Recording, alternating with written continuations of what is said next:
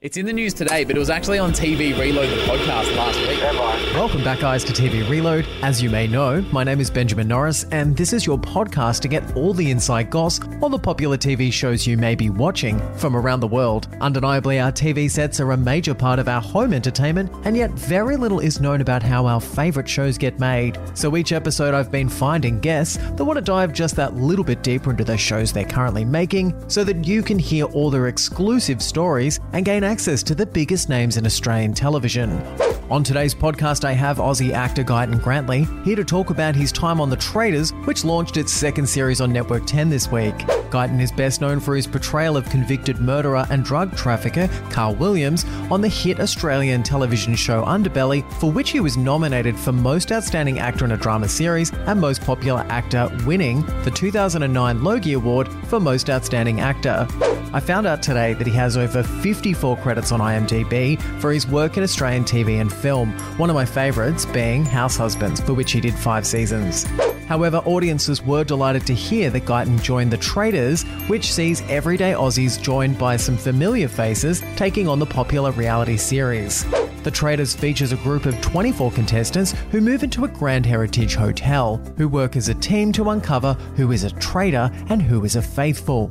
The show picked up a cult following last year with many incarnations over the world and plenty of people falling in love with this exciting new format.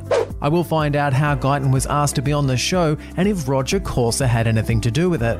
We will unpack the first week's twists and turns, finding out what might have gone wrong for Gyton and how he might have been better to play the game.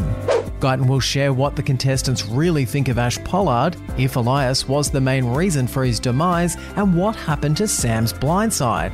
Plus, we will get plenty of exclusives from behind the scenes of The Traitors, which continues next Monday night at 7:30 on Network 10, and you can catch up on 10 Play now. Anyway, let's bring Gyton into the podcast, and I'm also really excited to be sharing this with a lot of the Traitors superfans who I know are out there. Hey buddy, how are you? I'm fine and dandy. I am so shocked that you're already out of The Traitors, Series 2, Episode 2. Are you pissed off? Are you really shocked? Did I ever stand a chance? As soon as everyone got savvy to the fact that I was an actor, I just didn't stand a chance, I reckon. You're going to hate this. No one likes to be given a compliment, but you have a very calming energy about yourself. Like you want to be your friend. And so I just immediately thought you being on this show, your personality type would disarm people and they wouldn't be so quick to try and cut you. That was my hope. I've been often asked what was my strategy. If I were to say I had one, it would be my hope was that I would last at least a week so that I could gain people's affection and possibly trust. Because obviously my biggest worry and handicap was that I was an actor, a professional liar, and no one would trust me. So in terms of my characteristics, if people got to know me a bit better, they'd feel, like you say, calm and feel safe around me. But I just didn't get the time to do it. I got thrown under the bus very early. How did they approach you to do this show? Because the first season was all civilians, and then this season we've been peppered with celebrities. How did you get cast? Maybe it's your favourite show, I don't know. Well, that's an interesting term that you use, civilians. A certain contestant used that term, and it didn't go down well amongst the quote-unquote civilians. But look, I think that's actually the whole point of it, is that we're all the same when it comes to telling lies. That's what I was trying to campaign to save myself, is that we all have the ability to deceive each other. It doesn't matter what our profession. Oh, but the question was, how did I get involved? I was approached. I was a big fan of playing Alien in my 20s at the dinner parties with a few bottles of wine and 10 or so friends, and I was pretty good at it and I really enjoyed it. So the opportunity to compete in this situation was really exciting. So did they hit you up on Instagram, or did Roger pass over your phone number? I want to know, how did this happen? Oh, through my agent, through the proper channels. I watched the first season, the Australian one, and did a little bit of Googling of some of the other English-speaking seasons around the world, and I was in. I was like, this sounds like fun. I even watched the Dutch version with the subtitles. Does it translate with all the lies and? Yes, it was just as good. I think that's where I might be getting this wrong, but I think that's where the heritage of the show is. I think that's where it originated. So it might have been its first incarnation, but I really got involved with the lies, the deceit, and the ability to be good at this sort of a show. Well, the Dutch have this personality kind of trait where they're very direct and it can come across as quite rude. They're just being honest. So I can imagine that would make for very interesting situations in that show.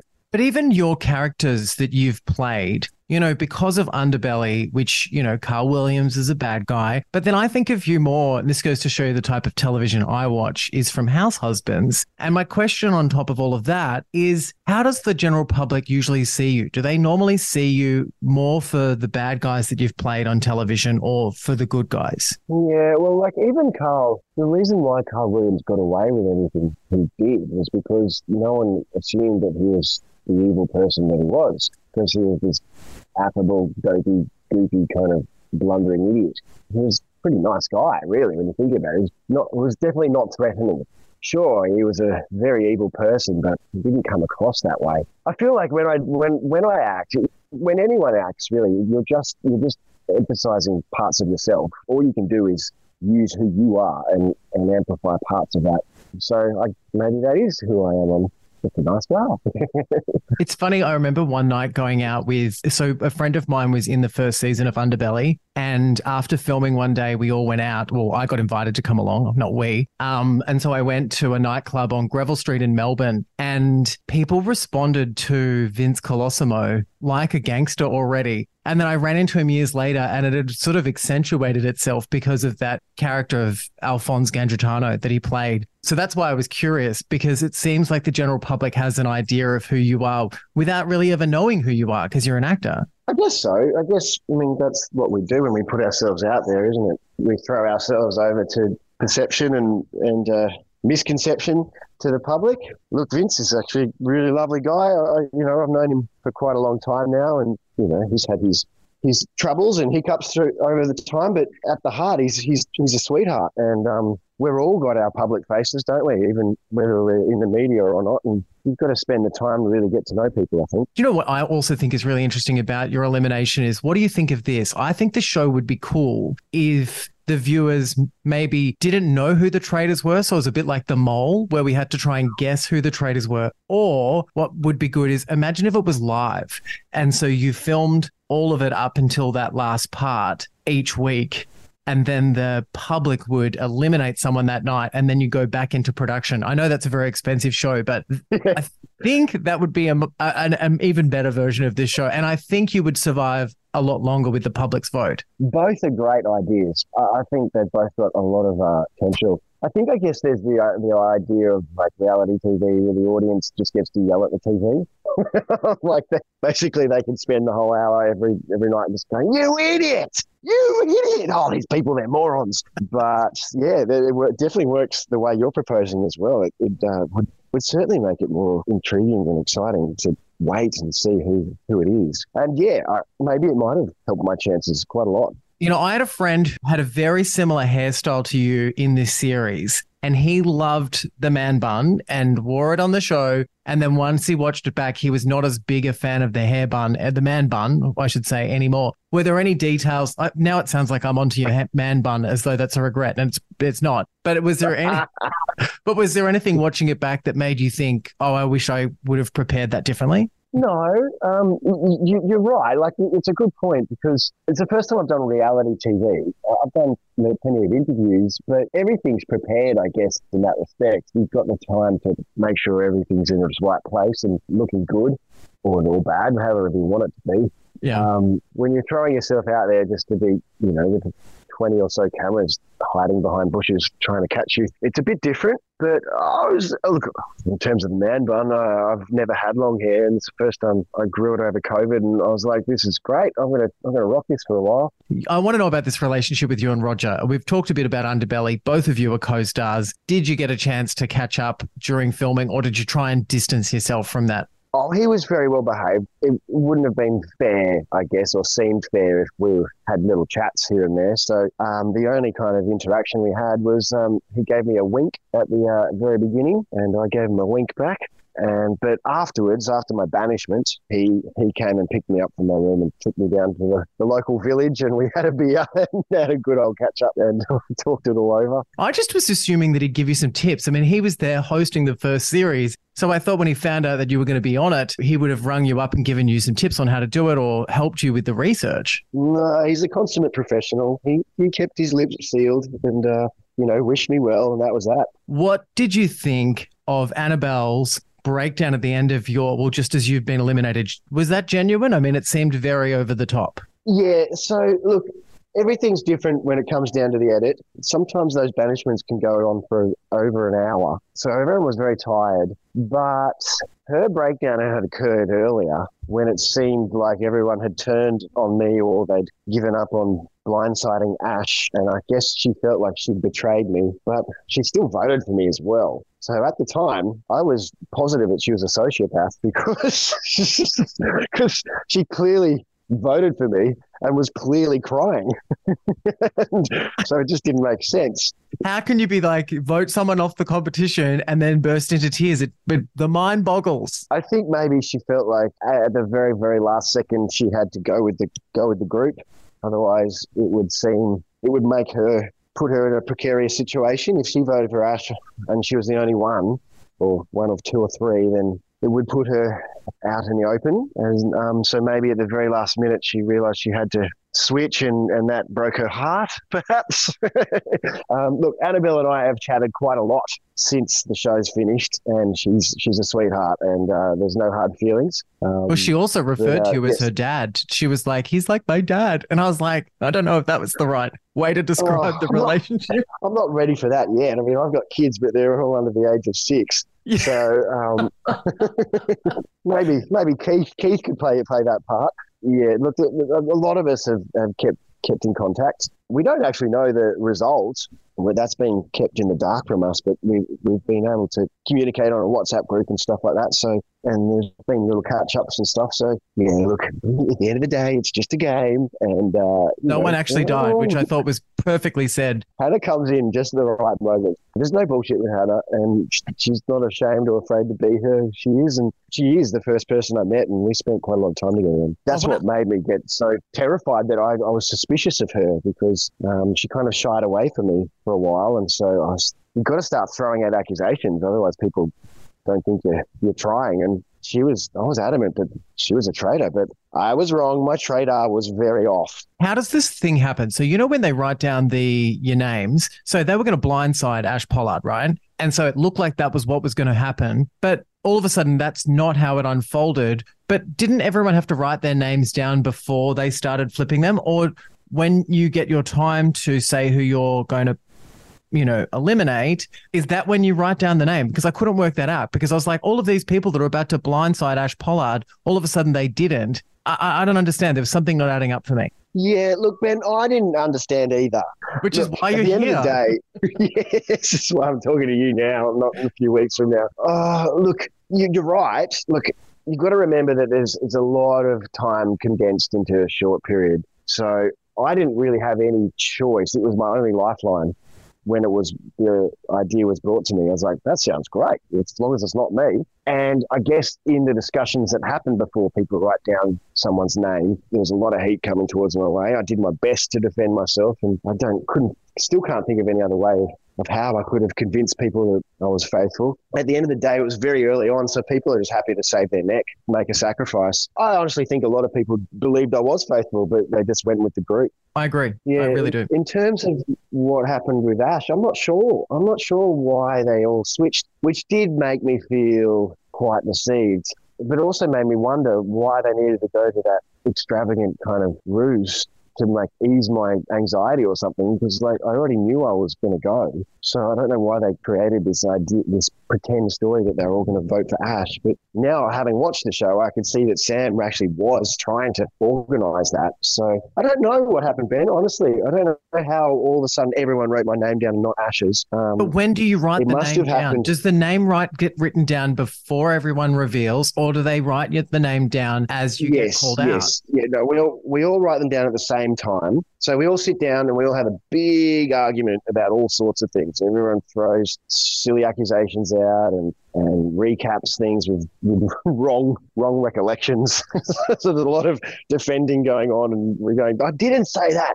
And then eventually Roger will say, okay, everyone, time to write the name down. And so we all do it at the exact same time. So it's not like you get to see, oh shit, 5 people have written down Gyton's name, I better too. So I guess the vibe was out there. I mean, there's like looks that you can throw across at each other. Sam kept looking at me, mouthing the word wait. like, again, I feel like he was just trying to ease my pain. Wait for what, mate? Wait for my death. So, yeah, that can happen. But, yeah, I don't know. To answer your question, yeah, Roger just says, time to do it, and then we all do it at the same time. Ash Pollard is getting a hard ride already. Episode 2, we can start to see that. And we were just briefly talking about that blind side that never happened. You know, and it seems like from what we're about to see next week that Sam and Blake, who are her two traitors, are after her. Are we not seeing everything here? Is Ash a bit of a complicated character? I mean, is she hard to get along with, or what thread has been pulled on her story for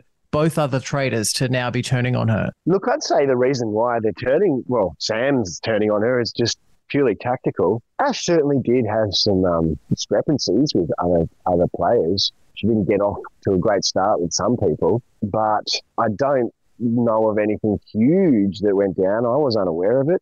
I think it was purely tactical. Sam can see the potential and it's better to manage if it's just him and Blake. And I'm sure Blake's down with that too. It's like, well, great, it's just you and me now, buddy. Let's manage it this way. And there's always the chance that you can, can't remember the official term, but you can, bring someone in later on in the season to join you as a traitor. Yeah, maybe they didn't trust her. Maybe they just thought that she was too much of a loudmouth, or she did have a few slip-ups, didn't she? Like, she wasn't as safe as they were, I guess you could say. The other question I had for you was about Elias, because, in that first episode, he really gave people enough of a reason to go after you. He kind of put a hole in your boat, which was too hard to fix for the second episode. Do you think that if he hadn't brought your name up so hard in the first elimination, that you might have been able to survive a few more episodes? Yeah, I do. Like I said earlier, my hope was to survive at least a week or 4 or 5 days to gain people's affection, so that they then hopefully a bit of trust. And it really did hamper my chances. And gosh, I've thought back on it a lot, and I don't think there's much else I could have done to defend myself or convince people of my innocence. Gosh, I've had thoughts of like, maybe I should have just gone in full evil and just started making up stories about people and just really rocked the boat. It's not in my nature, but I think maybe if I had a second chance, I'd try that. I'd actually mentally prepare for that and go in just full evil and, just enjoy really messing with people. But I thought it would be best to, keep honest and be myself. It's probably a lot easier and safer to do that. And then kind of midway, then you really have to start the strategy of alliances and grouping together to just knock people out and find out who's who. I just don't understand why, if I was there and I was a part of the series, I would get rid of Luke straight away, regardless of anything he said or did, because he's one Big Brother VIP. He's been on 2 seasons of Survivor. We know he's a dog. Like, no matter what he said or did, I would go around and make sure we got rid of him episode 1. Yeah, well, like he said in one of his little interviews, is like he was quick off the mark to go and form friendships. Kind of like I hope to do. I think he just did it a lot faster. He's such a gregarious, tall, handsome, lovable kind of character. And hey, he's a reality TV star, so a lot of these people are big fans of him. Half of the guys in there didn't even know who I was because they're quite young. And so it did take Elias to calling me out as an actor for them to realise that I was a potential threat. And that's why I went for him. I wasn't totally positive that he was a traitor, but I thought he's going to be my best chance of knocking someone else out or at least taking the heat off me. But it didn't work. Pierre Miranda said that it's important to get work now in both scripted and unscripted reality. Is that, will we see more of you doing some reality and following Pierre Miranda's sort of, I guess, opening up both doors? Because, she was saying when you're an actor, it's hard. You're always waiting for those calls and there's not as much work in Australia as we would like. So she's like, why wouldn't I now lean into unscripted reality as well as doing her scripted dramas? What about you? Has this been a good taste of your reality experience? Will you do more or are you kind of burnt out?